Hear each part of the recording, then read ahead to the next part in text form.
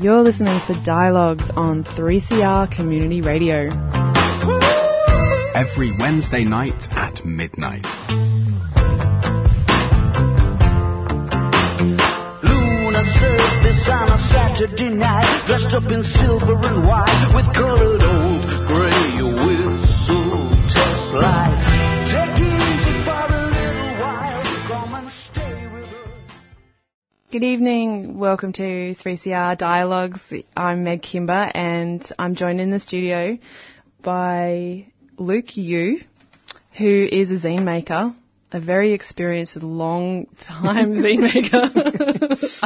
I've just discovered, making the zine You every week since 2001, and also knows a lot about other people's zines from working as a coordinator at Sticky Institute and running the Small Zine Volcano distro.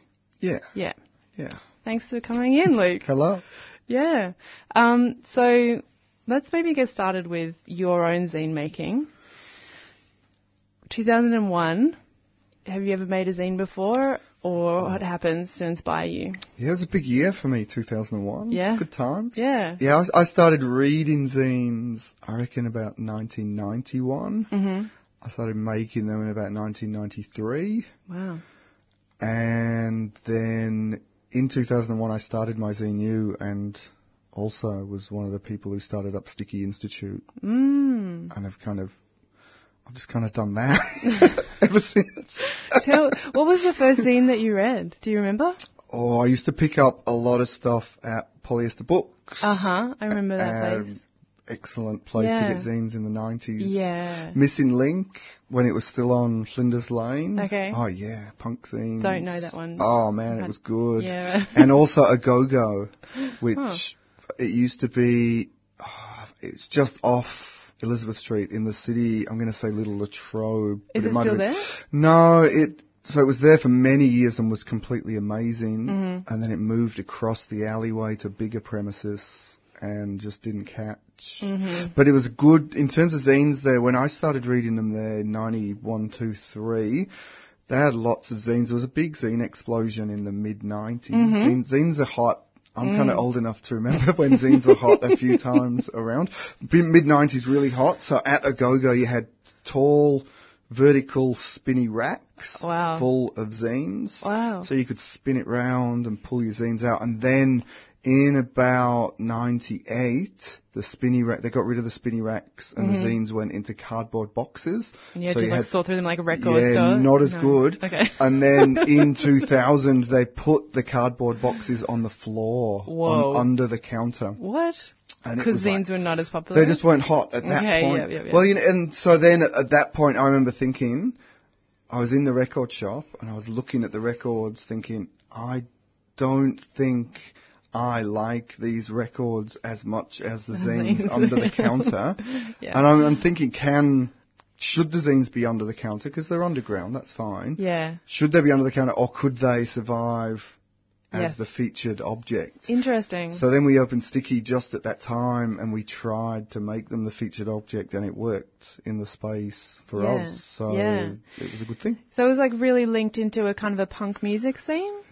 Yeah, very much. Yeah. I was a bit more kind of indie rock, I guess, than punk rock. But it all came together for me. There was a zine, Ian McIntyre and Laura McFarlane made a zine called Woozy, which still, I'm blushing just thinking about it. It was an amazing zine. So they were Perth-based, and then moved over to Melbourne and continued making Woozy, and it was a crazy zine. It was very political, but very funny at the same time. And then it was they both play in the band 99, and it was very strongly linked to the music scene. And so I would go to launches of Woozy. I remember going to one which was at the Punters Club, and they were launching, sometimes came with a CD, and the CDs were amazing. Like, I was just really blown away. But you'd go into the Punters Club and there'd be a table with the zines on it and other zines. Mm-hmm.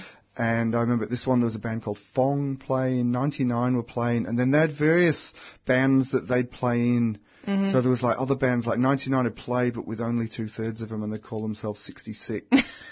And then there was like New Waver and all these other bands, which were just very unusual DIY bands, and I was kind of young, and it was exciting, and they'd risograph them. They'd get them printed at this place in Collingwood called Pulp and Pigment, which would do risograph. And so the pages would be different colours. Each page would be a different colour. Risograph is like printing through a printer, but you have like three or more layers of different colours. Is that right? So it's a cross between photocopying and screen printing. So you can do an individual colour, and then you can go on top of that and on top of that. But Pulp and Pigment used to do this, and they're amazing. But on this particular night when we went, I remember going in and thinking this is the most amazing thing ever, and looking around the room, and there was only like 25 people there or whatever. And I was like, why isn't there like 25,000 here? And then one of the bands came out and they thanked everyone. They thanked everyone by their first name. Everyone in the room. Yeah, they thanked everyone. And then they got to the end of the line, and me and my partner Anya were there, and they said, thanks to the new people. And it was like, yes, I'm sold. I'm in. Yeah, completely. Yeah. So I'd always pick up Woozy. It would have different formats. It would be, big sometimes, small. They'd do themes. One of them was found photographs, I remember. Wow. They put out this CD called the Trianti Longti Gong Wongo or something it was called, and it had all these bands like Baseball, 99, Fong, Masonite, and it was like, wow, this scene is incredible. Cool. And it was like, yes, that's for me. And if anyone's listening and they've got this far and they don't know what a zine is, should we explain? Yes, we should. All right, so my definition is an independent publication. Right. It's usually made by an individual or a small group of individuals. Yeah. Usually often it is photocopied. Usually it can be free or it's very cheap. Usually doesn't have any advertising, and it's always made for love and not for profit. So that's my position. There will be zines on the shelf in Sticky right now which break all of those rules and can still be a zine. But that's kind of that's always my starting position. The intention being one of the main things is that it's in a way not for profit but for the art of it? Or yeah, definitely. But I mean, and you will see people who get into it and they think they are going to make a profit and they go away disappointed. They go away really quickly because you're not going to make a profit. So once they realise that, it's go and do that somewhere else because you're not going to make a profit here. And the Sticky Institute is a dedicated zine space in Campbell Arcade in the city. Yep. And I've been in there, and I feel like you do feel the love. Like you feel the fact that people are doing everything that's made in there is made because people really care about what they're making. And there's something, something positive about other people being able to access and enjoy what they've made. Yeah, I mean, I think the whole place is just a complete miracle. Like, it kind of shouldn't exist in the first place. Like, the genius of Sticky Institute was when we were opening it, Simone Ewanson, who's kind of was the original idea for Sticky, she approached Platform Artist Group, who ran that space as their office space. So they ran the arts cabinets outside in the subway. Yep. So they used that as an office space, and they'd use it like one day a fortnight to meet with artists. Right. And so she asked them if we could use their office space as our shop space. Yep. And then because the gallery's a public space, no one sat the gallery, so we kind of sold it with the idea that we'd be sitting in the gallery. Yep. People can come and ask questions about the exhibition. And so it meant, and we ran the space like that for the first 7 years. Wow. So it meant we didn't pay any rent or have any bills, and we were all volunteers. Because the artists who were using that gallery space in the arcade, they weren't paying any rent for that space. So the coordinators of that space, they would apply for funding. So that was Platform Artist Group, which is a really kind of important historical space in terms of artist-run spaces in Melbourne. So they kind of really initiated, them and West Space were kind of the early artist-run spaces. And you talk to Richard and Andrew who set it up, and when they moved to that space in the late 90s, which is not that long ago, the Grave Street where you see all them cafes now, it was just like 3 garbage bins and everyone and literal alleyway and it was dead, and everyone went home at 5 o'clock and it was completely gone. And now you go there and there's like 500 people sat there at kind of fancy cafes, and that's not that long ago. But those shops down in Campbell Arcade were not very activated at the time, so they approached the City of Melbourne got permission to use the space, and then we managed to just kind of work with them for 7 years. And that was, so really when we opened, they said yes, they'll do it. And then after 2 years, they, Richard and Andrew both had babies and moved on. So at that point, Sticky probably should have just closed and gone away. But they offered me to be coordinator of Platform and Sticky. So then I ran those two, and Simone, who'd been running Sticky, worked there as well. And then she went to Brisbane. And just when she went to Brisbane, because when, you know, I speak to a lot of students about how we run the space, and you'll get, you know, kids doing whatever courses at uni learning how to run businesses, and literally the way we set it up was over a cup of tea. Simone said, do you want to help run this space? And I'm like, yeah, all right. And that was literally it. And then we had 12 publications on the shelf the day we opened. And it took us a year to get to the point, because we all had slight different interests. Like, she was interested in stocking smaller artworks. There was a woman, Alex Dalgleish, who was curating artwork in the window. I was stocking zines. Richard and Andrew were running the art space in the corridor. So we all had different things, but I was bringing more and more zines to the space. And it just got to the point we were just about to sit down and have the awkward meeting where, Luke, you're stocking too many zines. Can you slow down? And she met a boy and moved to Brisbane, so we didn't have triumphed. We didn't have a meeting, and she stayed there for 2 years. And by the time she came back, I remember the day she came back, these kids came in school uniform, and some of them said to the others, "Oh, this is that Sticky zine shop I was telling you about." And it was like, we're a zine shop. And and that was good for a zine reader. You were happy about that? Yeah, I was really happy. Yeah. So, and that's kind of been the way the space has operated. So really we've had emergencies every 2 to 3 years, which have almost closed us down, but we've managed to keep the doors open. Because it's quite unique, isn't it, in Australia, or it's wildly crazy. Like I did an interview with Broken Pencil, which is a magazine about zines in Toronto, Canada, during the week. And the first question they said was, what is it with zines and Melbourne? So they're doing an international issue where they're talking to people all around the world about their scenes, and they just said every single person is saying, oh, well, you know, we look to Melbourne and we see that they've got this and this. And so, it is. And it's part of it is ridiculous amounts of hard work, but the other is it's just been really fortunate that we've had a space for the past 17 and a half years. Right. And so if anyone thinks, oh, zines, what's going on with that? I don't think people make zines anymore. They just come into the space and we just hit them over the head with like a few hundred or a few thousand. Yeah, it's like there's a few thousand contemporary examples from all around the world. It's like, oh, here's music zines, here's some comics. What kind of comics do you like? Oh, what about these? Oh, you like cooking zines? Look over here. Oh, you like stuff from Latvia? Look at these comics over here. And then it's like, oh, there's lots of zines, aren't there? And it's like, there's lots of zines. But it's good. And so when we get kids coming through, you know, we get a lot of students coming through, and I always say to them, look, try and find something you like. Try and find something you don't like. When you find something you don't like, try and do better than that and bring the zine in. And it's all set up as a resource, so 80% of the shelf price goes straight back to the maker. Yeah, so we take awesome. a 20% cut, and that's enough to pay the rent on the space. Lots of the zines are like $2, $3, $4, $5. Hopefully, yes. It's over the 17 years we've been there, there's definitely been a push to the more professional, glossier end of things. You feel like that's like how the scene has sort of evolved. Yeah, definitely. Like we run a zine fair every February called the Festival of the Photocopier, and we started that 10 years ago just outside the shop. So we had 50 tables the first year. We ran it there for, I think 5 we ran there, and then we got in trouble from the fire brigade the last time because there was just too many people. There was just too many people in the space. So we moved it then to the Melbourne Town Hall, and last February they tried to shut it down. We have to hire a fire warden as part of the event because it's so big now.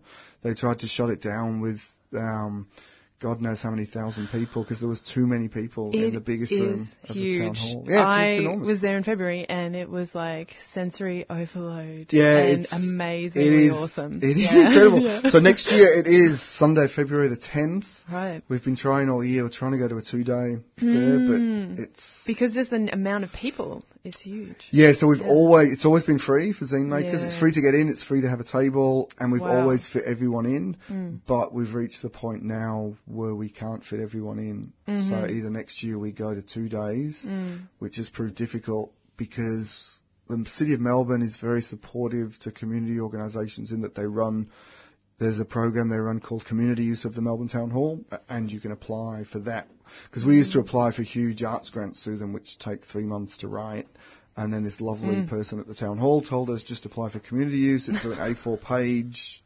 Do that. So we do that, which is wonderful. Yeah. But we make a $5,000 loss on the day, and we kind of can't afford to do that anymore. What is the expense? The fire and insurance and stuff like that? It just goes up and up and up every year. So there's the fire warden we now have to pay for. The wonderful City of Melbourne grant just covers hire of the space, so it doesn't cover the hire of the tables, hire of the chairs. We have to hire a fire warden, we have to hire a concierge to be on the front door, and last year's was just after that terrible incident on Flinders Street last year, so there was this heightened terrorism thing, so now we have to hire bag checkers to get in, and we have to hire ushers to inside the town hall as well. So all of a sudden, this event, which we were covering, has doubled in price over 3 years. And we kind of, we've already making a $5,000 loss on it. And we do it because, we want to support these makers, but it's kind of getting beyond what we can do. So we tried to apply for a grant, and that's proving tricky. So we're still trying to figure out if it can go to a 2 day. It's definitely locked in for the Sunday, February the 10th next year. And if we can make it go to the Saturday, we will. Otherwise, we'll continue trying to figure out how to do that. Because we went from 50 stalls outside Sticky. It was really interesting. So the first year there was 50 stalls. Next year there was 65. Next year there was 80. Next year there was 95. The year after that there was 110. So it got bigger by 15 tables every year. Then suddenly it went from 110 to 160 in 2012. And then it went up by 60 kind of the next 2 years after that. So I thought we'd reached capacity, and then it was like there's nowhere near capacity. There's heaps more people applying. But next year we're expecting 60 to 70 to not make the cut, so it'll be the first 300 who apply. Wow. Because there's just too many applicants. Wow. Let's take a little break, and we'll be back in a minute with some more talk about Zine's Sticky Institute and creativity. And on the way back, never fall behind.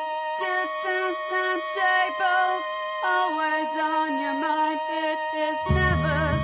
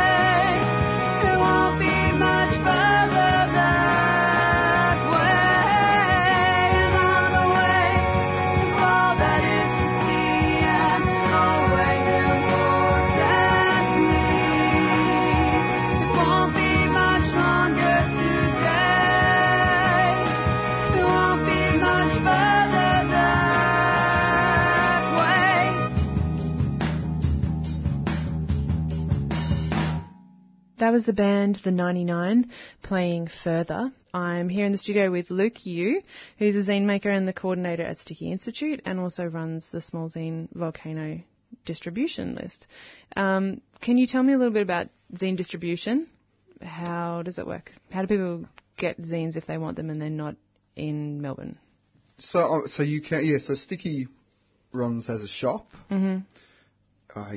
We've experimented with online distribution a few times, which hasn't kind of gone anywhere. This is something I was going to ask you. Is a zine, does it have to be printed? Do online zines exist, or are they just blogs or something like that? There are people who do that. Yeah. I don't know anything about that. Yeah. So as far as you're concerned, a zine is printed. I'm interested in paper stuff. Yes. Yeah. Yeah. So there are stuff which gets called online zines. Mm-hmm. I don't work with that at all, and I have no knowledge. I couldn't tell you any of them. But Small Zine Volcano does have an online shop. Okay. So we update every week on Facebook, and then you can get... So that the way that distro works is you just pay whatever postage you want to pay, and we send them as many zines as we can to that postage price. That's awesome. Yeah, so if they send us $10, we just get a box. Wow. And put like 200 zines in it and send them out. $10 worth of zines. Yeah, which is great. And they're all free zines. Yeah. I'm really interested because my zine is a free weekly zine. Yep. I'm always interested in anything working in that kind of sphere. Right. So we get, we stock stuff like Rot, which is a free zine from Melbourne. Right. Friday Night in West Ealing, which is a free zine from London in the UK. $50 Minimum, which is from Brisbane. And so they're all weekly. Uh-huh. And then we've got other stuff like Meatloaf Headache comes out whenever it feels like it. Ferndale comes out whenever. Uh-huh. And they all just come together on the website. What was the choice that you made in terms of like making your own zine a free zine? What's the idea behind that choice? So when that started, one of the reasons was, so when I started making You, there was two things which kind of really made me do that. Mm-hmm. The first one was we'd started Sticky kind of 6 months earlier. We didn't have any money. There was no advertising budget or anything. And Andrew, who was running Platform, said to me one day, what could we do in order to make this shop a bit busier? And real quick, I said, we should get Sonic Youth to play in the corner every Saturday over there. And he was like, that's not going to happen. But something in my head clicked. Idea. It was like, no, we can't get them to play. But if we had like a free weekly zine, which people would come here for, right, then maybe that would be something that could work, which makes the zine sound this really awful kind of business transaction. But the other thing, when it started, it was just after the September 11th attacks. And there was all these mysterious envelopes appearing all around the world, which were possibly containing anthrax. So like every day you'd have this news story about mysterious parcels. And I'd been making artwork at the time, which was... I was kind of working with found photographs and putting them up on the wall and trying to make collages with them. And then I was coming to the realization that I didn't like working with other people's stuff because it was just kind of unethical. So I thought I could take my own photos and just throw them in the gutter for someone else to find. And then when these mysterious parcels started appearing, I thought, well, I could make my own mysterious parcels, which would not contain anthrax, but which would be containing this art project. So I put out the first issue in November 2001, and there was a Frida Kahlo exhibition on in Canberra. So I dropped them all around the city and then just got in the car and drove to Canberra. And I was really worried that it would cause problems. Yeah. Because it was just the first issue was just a white envelope with You stamped onto it, in this climate of possible anthrax parcels, and it didn't cause any problem whatsoever. There was no problem at all. And so then you were a little bit disappointed. Oh, no. It was stressing me. I was like, I really don't want this to be a problematic thing. Yeah. So I made 50 copies. I dropped them off at Sticky, Missing Link, Agogo, and Polyester. Yeah. And they all went. So I put out another 50 the next week, and then another 50 the next week, and then I took it up to like 75. And then I went up to 100. Yeah. And then they all went, so I went up to 120. Wow. And then 150. And then I got to 200. And 200's pretty much my capacity just it depends what the design is. Some designs are more time consuming than others. Yeah. But I do 200 a week now. But they're distributed all around the world. So they go through Melbourne, they go up to Sydney, Brisbane, Wagga Wagga, they go to San Francisco, Chicago, New York, Toronto, Glasgow. To individuals or to other zine stores or? So some zine stores, some zine distros like Monorail Music, which is just a music store in Glasgow, Pioneers Press in the US, which is a kind of radical distro. They stock it. So anyone who buys anything, they're happy to put one in the envelope and it goes out with them. Yeah. It's stocked at some cafe in Turku in Finland. Someone said they wanted it, so they get it. And because it's small, it fits in an envelope, and so I can send an envelope. If it's flat and it's under 250 grams, I do 2 weeks at a time, so you get 2 weeks issues of You, and then I fill the envelope up to 250 grams with everything else from Small Zine Volcano, and can just send it out. It doesn't cost anything to add them to the envelope. So it just goes to various. So there's a friend of mine, Dave in Chicago, who it goes to. He does stuff with it, and then it goes to Quimby's, which is a great book and zine store in Chicago, and it's really interesting because it doesn't have a zine section. They have zines in all the sections all around the store, and it's this big shop. So if you go to the cooking section, there's cookbooks, but there's cook zines as well. Yes. And same. If you go to the travel section, there's travel books, but there's travel zines. That's there. awesome. And they've got a new shop in New York City now as well, so it goes there in Brooklyn. Cool. Which is good. And Printed Matter in Brooklyn, in New York.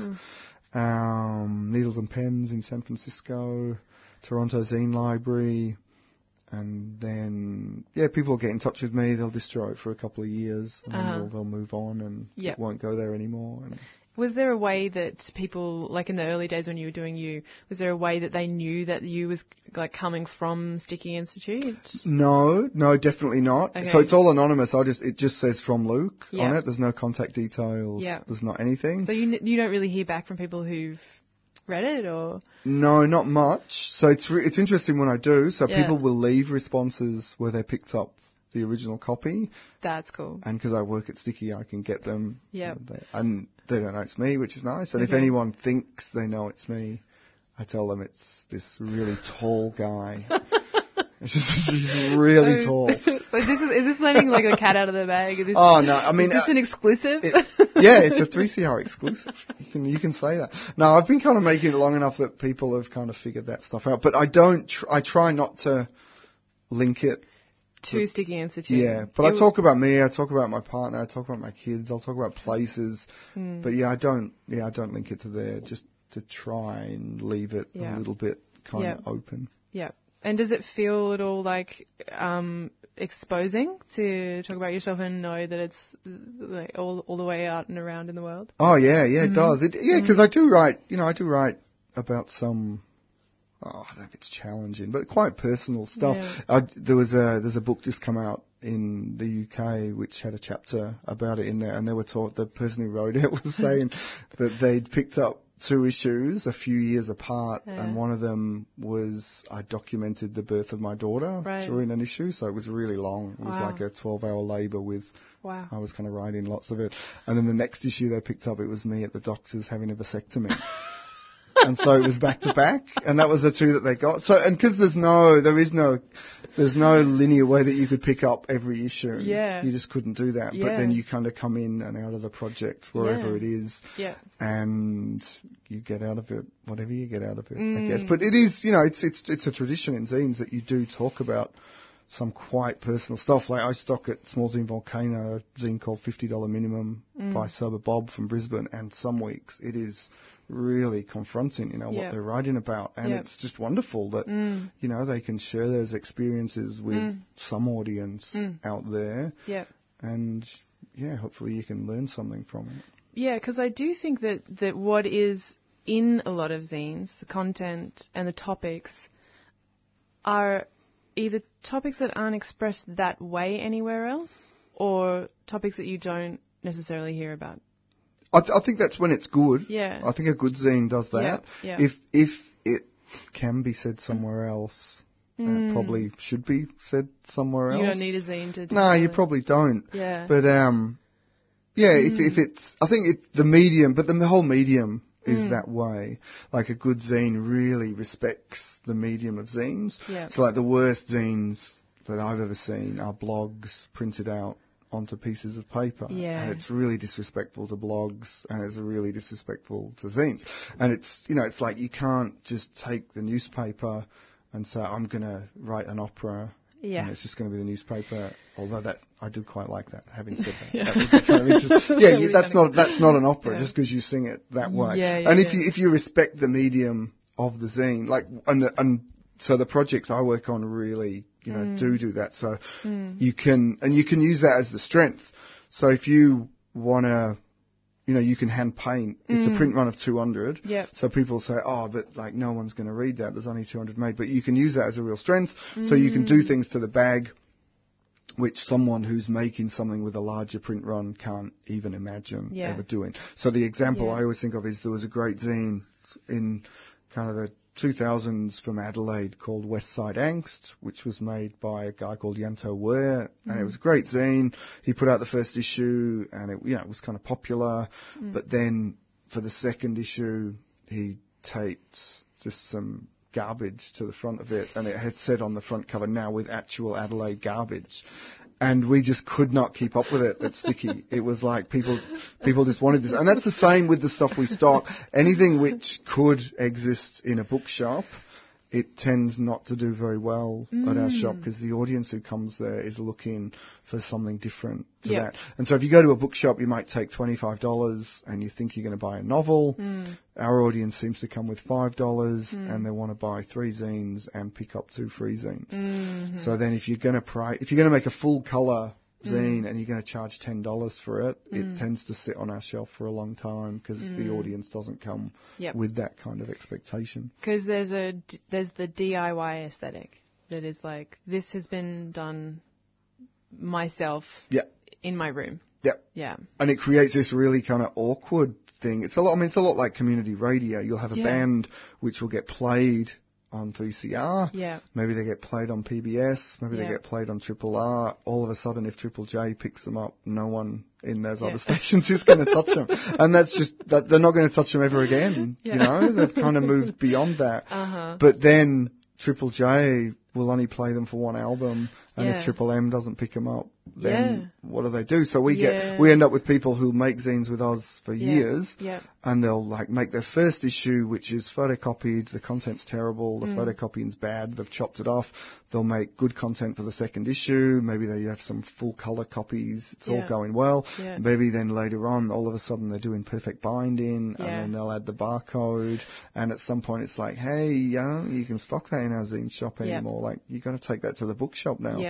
But their audience is kind of still here, but we'd rather give that space to some 14-year-old who's starting out. So it's kind of good and bad at the same time. There is a point where we can't stock it anymore because you've become beyond what we do. So but the shop's interesting like that. Like you can walk in and you can see on the shelf, a copy of an American zine by someone who's making this wonderful feminist zine. They've been making it for 25 years at the top of their game. It's great. And then next to that, there's some comic drawn by an 8-year-old about the pet dog going to the moon or whatever. And they're put next to each other and they're both $2, And it's like, you can buy that one or you can buy that one. It's up to you. What do you like? What are you looking for? And it's interesting when kind of student groups come through that we kind of try and frame it in comparison to like the National Gallery, for example, which is very geared towards excellence. Yes. And it's like, hey, we love excellence too, but we love complete garbage as well. And we love to put them side by side. And, maybe the 8-year-old doesn't make another zine ever again, or maybe they're so excited that it's beyond the shelf that this is going to be their life from now on.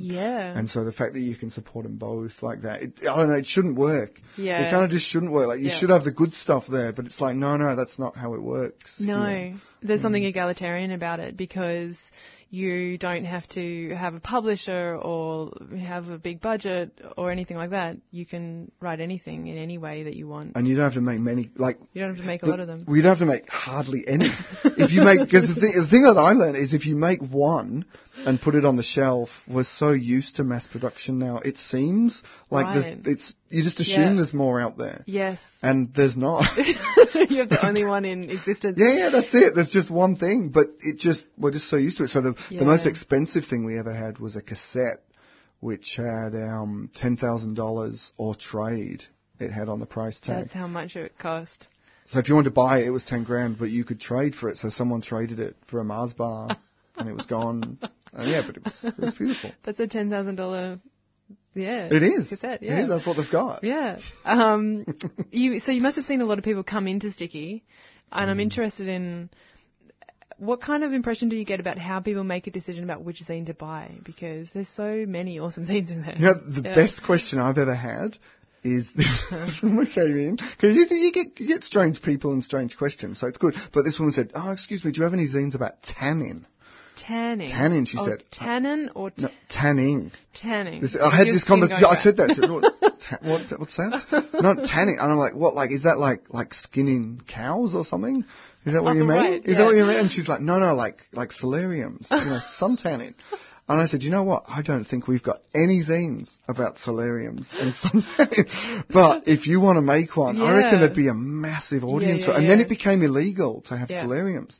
So now there could be this whole underground thing. Solarium zines, yeah. It could be happening. I love to think that it is, but we still haven't got them. It's too underground for us, the solarium zines. They're just putting them in like beauty salons and stuff like that. I like to think so. I think I would like to make one day, just to start that scene. Well, I have a confession. When I went in there, I asked you about, you may not remember, but I asked you about zines about religion, and you did say that there was one. Who ended up being someone I knew, was a friend of a friend.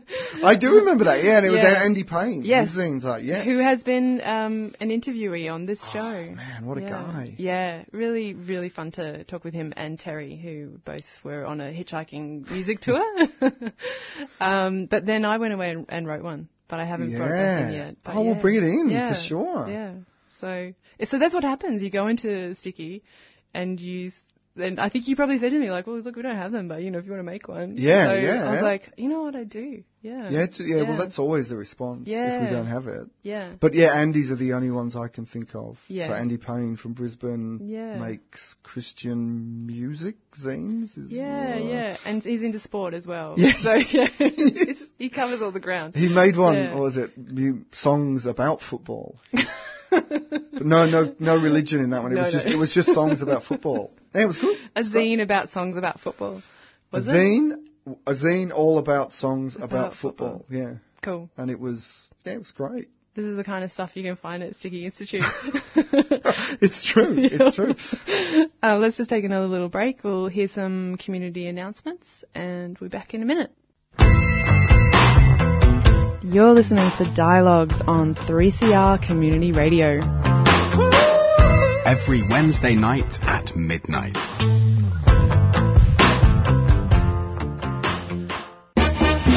In 2016, 3CR published a book to celebrate the station's 40th birthday. Years in the making, Radical Radio, celebrating 40 years of 3CR, is a visually stunning account of the people and ideas that make up this dynamic station. At 300 pages, the book includes hundreds of images and over 50 features on programs, people, music and technology from across the decades. 3CR's Radical Radio book is now on sale for just $30.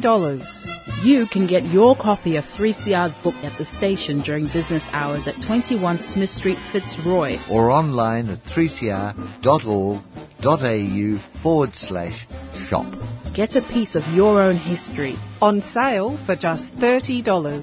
3CR's Radical Radio is available now.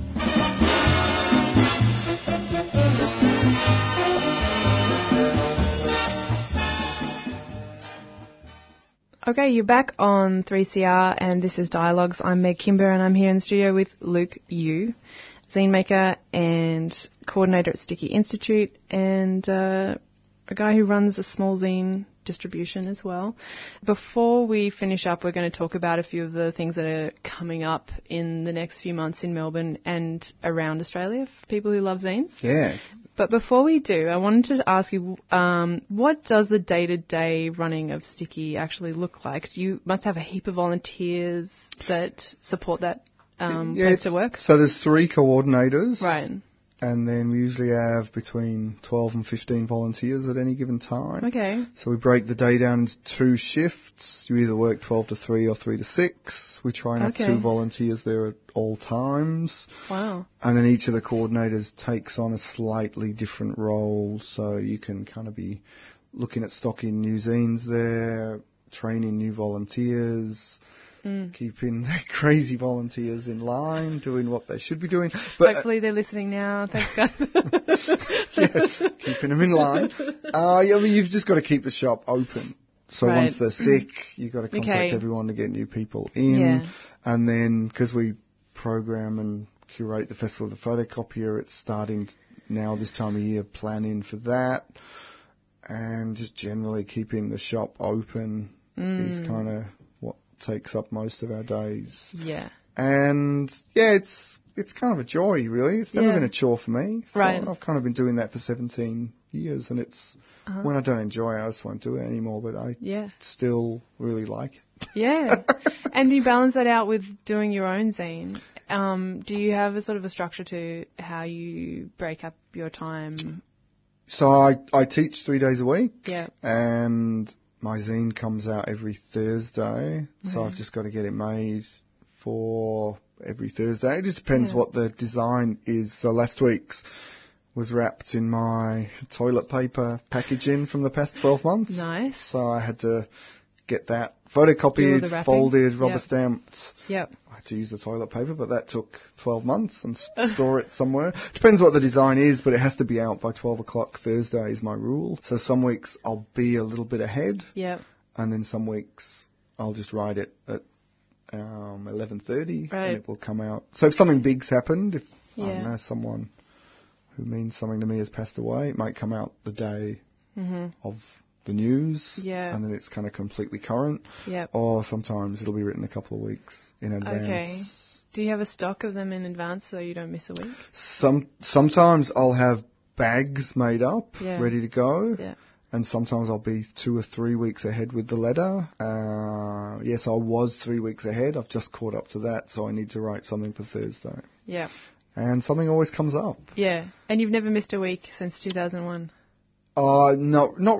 I take a week off at Christmas just because the Sticky's closed, so there's no. Yep. It's like the first couple of years I didn't. I worked right through Christmas, and then it was like, I put them at Sticky, and it was like, it was closed. No one came here. So then the next week I put the next one there, and it was like, I might take a week off. But no, so I had a launch of issue number 850 at the Canberra Writers Festival last year. Okay, yeah.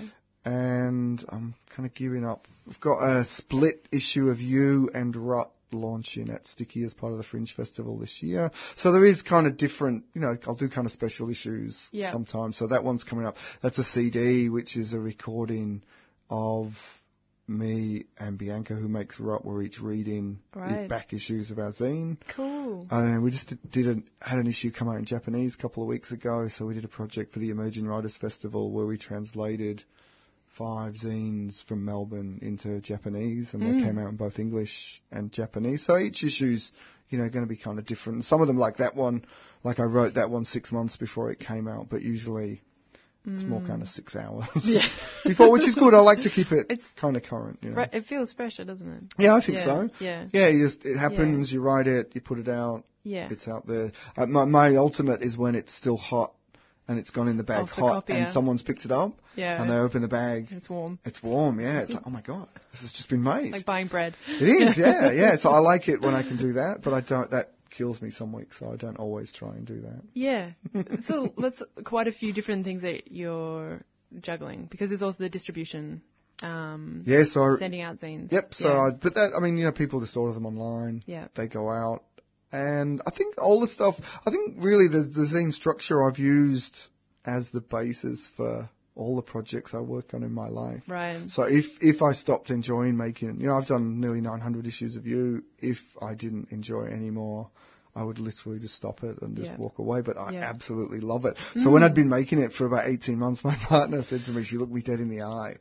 Because when I started, I just had, I did 50, I just bought some bags and some envelopes and I could put them in a drawer. Yeah. And then I started buying a few more. And then I went to the party supply store on my bike one day and it was like, wow. And I bought enough to put in my basket. And then I went back to the party store with a big backpack and I bought more bags and I put them in there and the thing. And then I looked online and found that there was a wholesale party supply store in Tullamarine. And I drove there and filled up my car. So all of a sudden it was... Snowballing. And I really like to work at home. I don't want to get a studio. I like to work at home. I fold stuff in front of the TV. Yeah. And so she said to me, how long is this going to go for? And I hadn't thought about it. And I'd been making it for 18 months, 2 years. And I looked her dead in the eye and I said, I don't think I'm going to stop. I don't think I'm going to stop. And she just kind of nodded. And she asked me again last week. Wow. She said, so how long is this going to go for? Is there like another ETA, like for the ending? I said I wanted to go right through till I die. Wow. Like I really would like to do that. What do you think it is that motivates you to, like, obviously, like you keep enjoying it? Does it? Well, it kind of, because it links to the previous week, what I really like. Right. And then sometimes I'll invite other people to write as well. Yeah. So if other people write, it kind of brings, usually it's just people I meet. Yeah. There have been a couple of like celebrities who've written for it that are not friends of mine. Celebrity guest stars. Yeah. But usually it's just people I know. So Yeah. I'll just ask someone I know. I really like it if they're not an artist or not a writer. That kind of works best for me. Yeah. I'll just say, look, this is what I do. This is what, and people they respond well to it because most people are comfortable writing a 2-side A4 letter. They're fine with the format. You know, if you said, I want you to write a 500-word short story for me, they'd freak out. But it's like, no, just want you to write 2 sides A4. It can be about anything. What you had for breakfast is absolutely fine. Yeah. And so then they'll do it. And that just kind of brings in another aspect. But I like it when I can link to previous issues. Yeah. So like I started playing the saxophone about 18 months ago, wrote about that. Right. And then if there's been a development with that, I can bring that to it. It's almost like a serial in a way. Like, it works. It Yeah. works like that. Yeah. And sometimes it breaks and there's some other strange person who writes something strange, but then it comes back. Yeah. And you can come in and out, so someone might pick it up now. I do meet more and more people who will say, oh, is that still around? I used to pick that up in Sydney in like 2002 and I read it for, like a good 6-month chunk and here it is, it's still here and they're kind of like, oh, I don't know what to make of that. But it's kind of interesting and they'll say, oh, and they were doing this and it's like, oh yeah, now they're doing this. Oh, but the line kind of does run through. And then the design, because one of the things I realised with it was, because when I started making zines, I started working collaboratively with my drunk teenage friends. They were willing to get drunk and pass bits of paper around. Mm-hmm. And then when it came to photocopy them bits of paper, they weren't into it at all. Mm-hmm. And when That's it came, pain. Oh, they didn't. Yeah, and I really enjoyed that stage. Yep. And then when it came to collating it, they really weren't into it.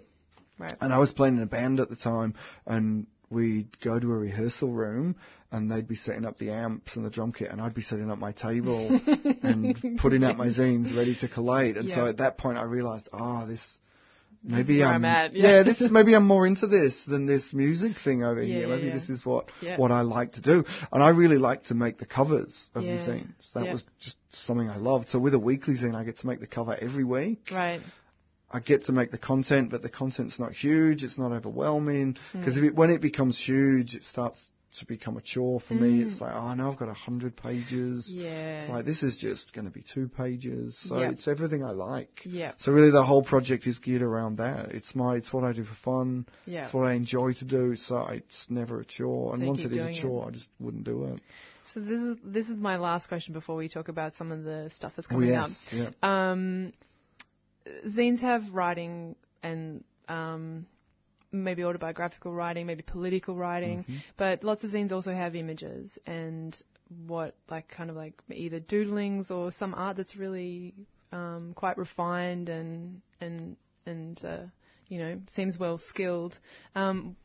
Is it what do you think about how zines sort of like balance between the visual expression and the kind of written expression? Yeah, it's case by case.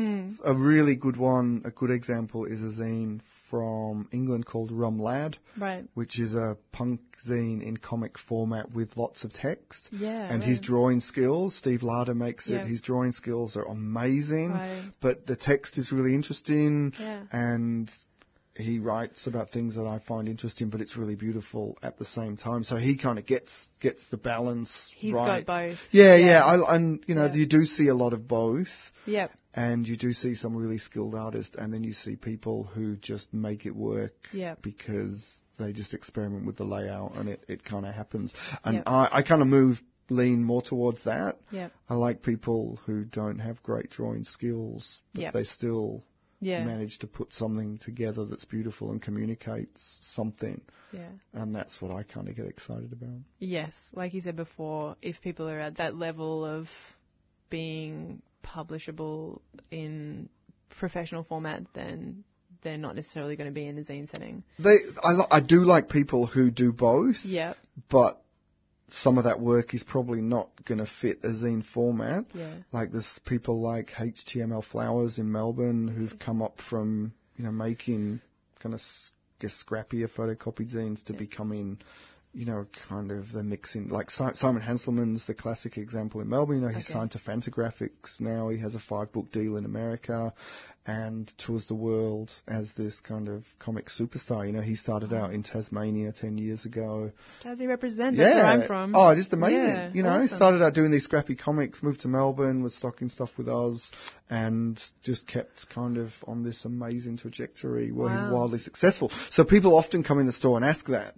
They're like, is that going to happen to me? Well, is this a stepping stone? Right. And generally I say, if you try and use zines as a stepping stone, your zines are going to stink and you're not going to get anywhere because people don't want to be treated as a stepping stone. Yeah. So if you don't enjoy making this work, you'd rather be doing something else. Generally it doesn't work as a zine. Yeah. Because you should just be doing something else. Do the other thing. Yeah. So the ones which are really successful embrace the medium, do what it allows them to do, and be happy with that. Because then if you try and take that medium onto a larger scale, it's probably not going to work anyway.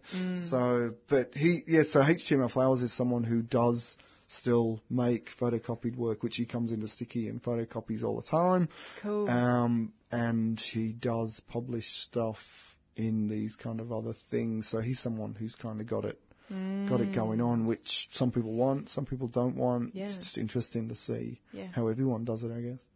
And if people are listening and they want to get some zines in their hands. Oh, yes, yes. So come to Sticky anytime we're open, Wednesday, Thursday, Friday, Saturday, 12 to 6, 12 to 5 Saturday. Just come and get lots of free zines. You don't have to spend any money. Just go to the front of the shop, pick up loads of free zines. Or if you search for Small Zine Volcano, we'll send you as many free zines as you can handle. That is so $10 awesome. would get you a massive box of free zines. That would be good. So we've got Sticky is just winding up an exhibition at the City Library. Small Zine Volcano has an exhibition called 100,000 Zines at the City Library, Flinders Lane, Melbourne, right through August. Sticky will be tabling at the Zine and Indie Comic Symposium in Brisbane at the end of August. Cool. We'll be going up for the This Is Not Art Festival in Newcastle, New South Wales in September.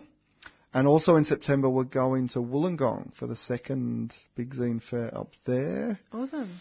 Our zine fair, the Festival of the Photocopier zine fair, will be running February the 10th. We are the artistic supervisors or something on this amazing touring exhibition called Self-Made, which was at the State Library Victoria last year. Nice. It's currently at Mildura, and then it moves to Murray Bridge in South Australia after that.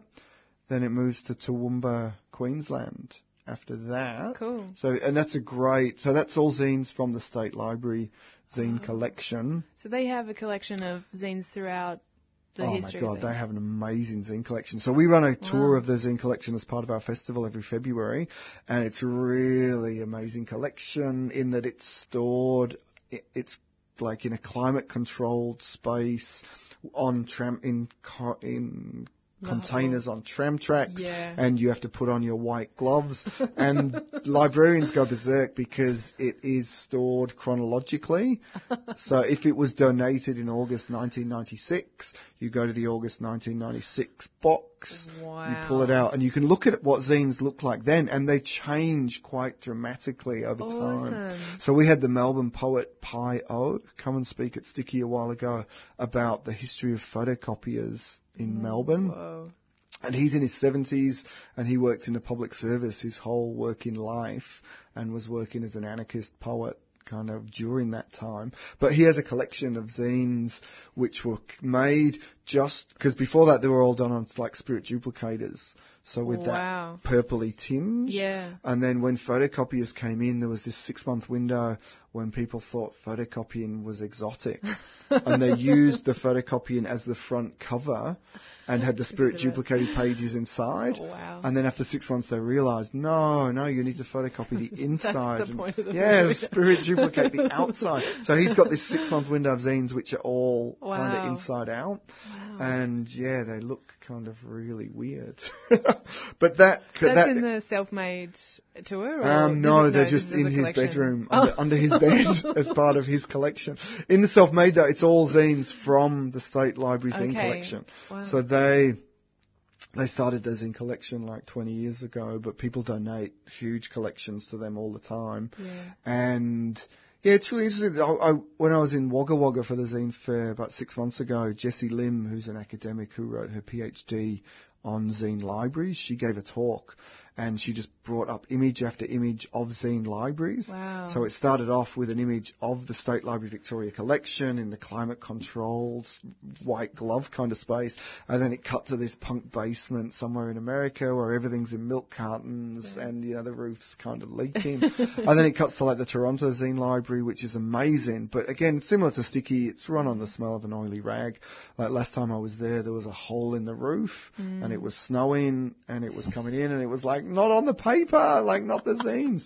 And so you've got that kind of space, and then you've got the Octopod zine library in New South Wales and Newcastle, which is just kind of these big drawers on wheels, and then nothing's catalogued, like you just got to kind of dig through it. And and everyone's got their collections at home, how do people keep them? Like mine's just a mess in these cardboard boxes in the garage, but some people are organised and they can find stuff. And, every zine library is different. So I run a zine library at my school where I work. Cool. So that's called the Bass Camp Zine Library, and it's just run in a bass guitar case in my printmaking studio. And it's great. The kids pick up stuff. That's They look awesome. at it. But with the State Library collection, it's really good to look back. Because when I started reading zines in the early 90s, they were all A3 folded to A4, and they were music zines. That was what it was. And a lot of that work went online because it was kind of information based. You could find out about new releases and upcoming shows. That was, but once the internet was there, you didn't really need zines for that anymore. So you went online for your information and you went to zines for something else. And so it still works, and it did really, really work. Because my work's not kind of digital in any way, I kind of totally bought the story that, when we opened Sticky in 2001, it was like zines weren't going to exist in another 2 years because everyone was going to be kind of shopping completely online. And all it did was allow all the zine makers to connect. And so all of a sudden, everyone, rather than waiting 3 months to get your post back from Finland to find out what was happening, you just knew when the zines were coming out. You could order them straight away. They'd be with you in a week, and everyone could talk to everyone else, and the scene just kind of flourished instead of dying, and it's been good times ever since. Awesome. And on that note, we'll have to wind up, even though I still am thinking of more things that we could talk about. Oh man, I'll come in next week. But yeah. And the week after. The week after that. Really encourage people to go and check out Sticky Institute. It's so much fun and so inspiring. And I'm really pleased to be able to have talked with you today, Luke. Thanks for coming in. Thank you.